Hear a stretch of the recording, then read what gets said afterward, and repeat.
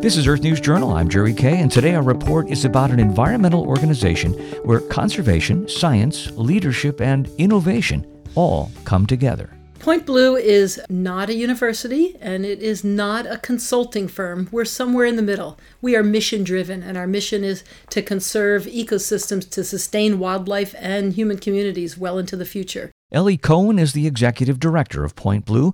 She says their highest priority is to reduce the impacts of climate change and habitat loss while developing what she calls nature-based solutions to these issues. We are working hand in hand with public and private habitat managers across California from the Sierra to the ocean. This is our priority geography. It extends further than that, but this is our priority geography because as goes California, goes the world, and we are the sixth largest economy in the world. So today, we are working with over 500 ranchers and farmers on 400,000 acres in California, helping to improve conservation outcomes. And an important part of that work is gathering focused data about critical environmental problems. Are we holding more carbon in the soil? Are we holding more water in the soil? Are we really helping to sustain biodiversity?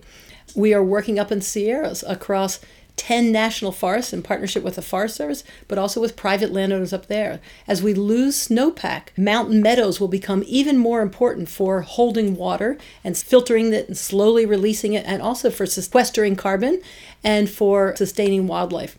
So we are working in partnership with a number of other NGOs and government entities with a goal of restoring 30,000 acres of Sierra meadows over the next 15 years. And here's something else. Point Blue has always been about data, recording observations, documenting environmental changes. And now they are not only managing their own ecological data, but also organizations all over the world.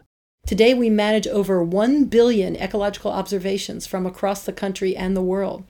We are using that data to help our partners interpret it and drive climate-smart conservation in places where we don't even work on the ground. I believe that in 10 years we'll be doing much more of that. We have an expertise in it, and we can do even more to help people anywhere in the world to make a difference in as short a time frame as possible.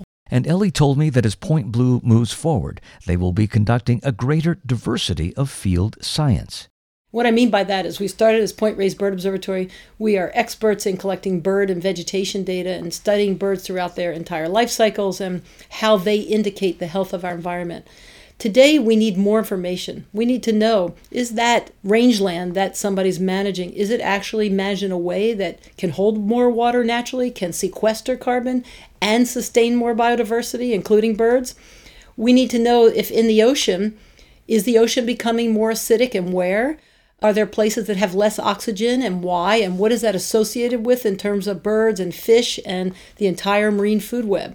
We already are starting to train our interns and new staff coming in on other kinds of science that they need to be doing so that we're putting together a fuller picture of what we call ecosystem services, or the benefits that nature provides to sustain life, to sustain human beings. Wherever we live on the planet, whether we're in a major city or in the middle of the jungle, we're all reliant on nature.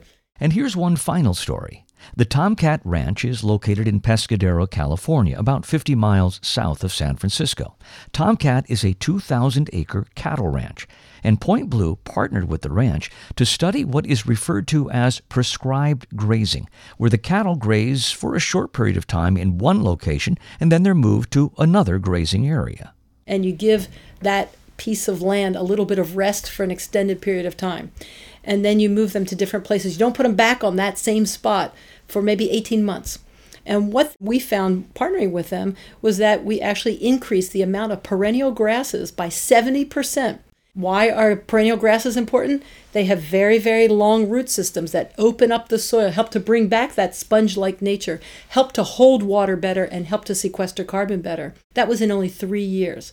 We have other stories where we literally bring back the water to rangelands. And it couldn't be more important in places like California, where rangelands make up half of the land of the state, and we are facing increased drought even without climate change. And this is just part of the Point Blue story. To learn more, visit pointblue.org. My thanks to Ellie Cohen. We also want to thank the Dean Witter Foundation for making this report possible. The Dean Witter Foundation, supporting leadership and innovation in K-12 education and conservation. To hear more of our Earth News Journal reports, you can subscribe to our podcast on iTunes or check out our Facebook page. I'm Jerry Kay.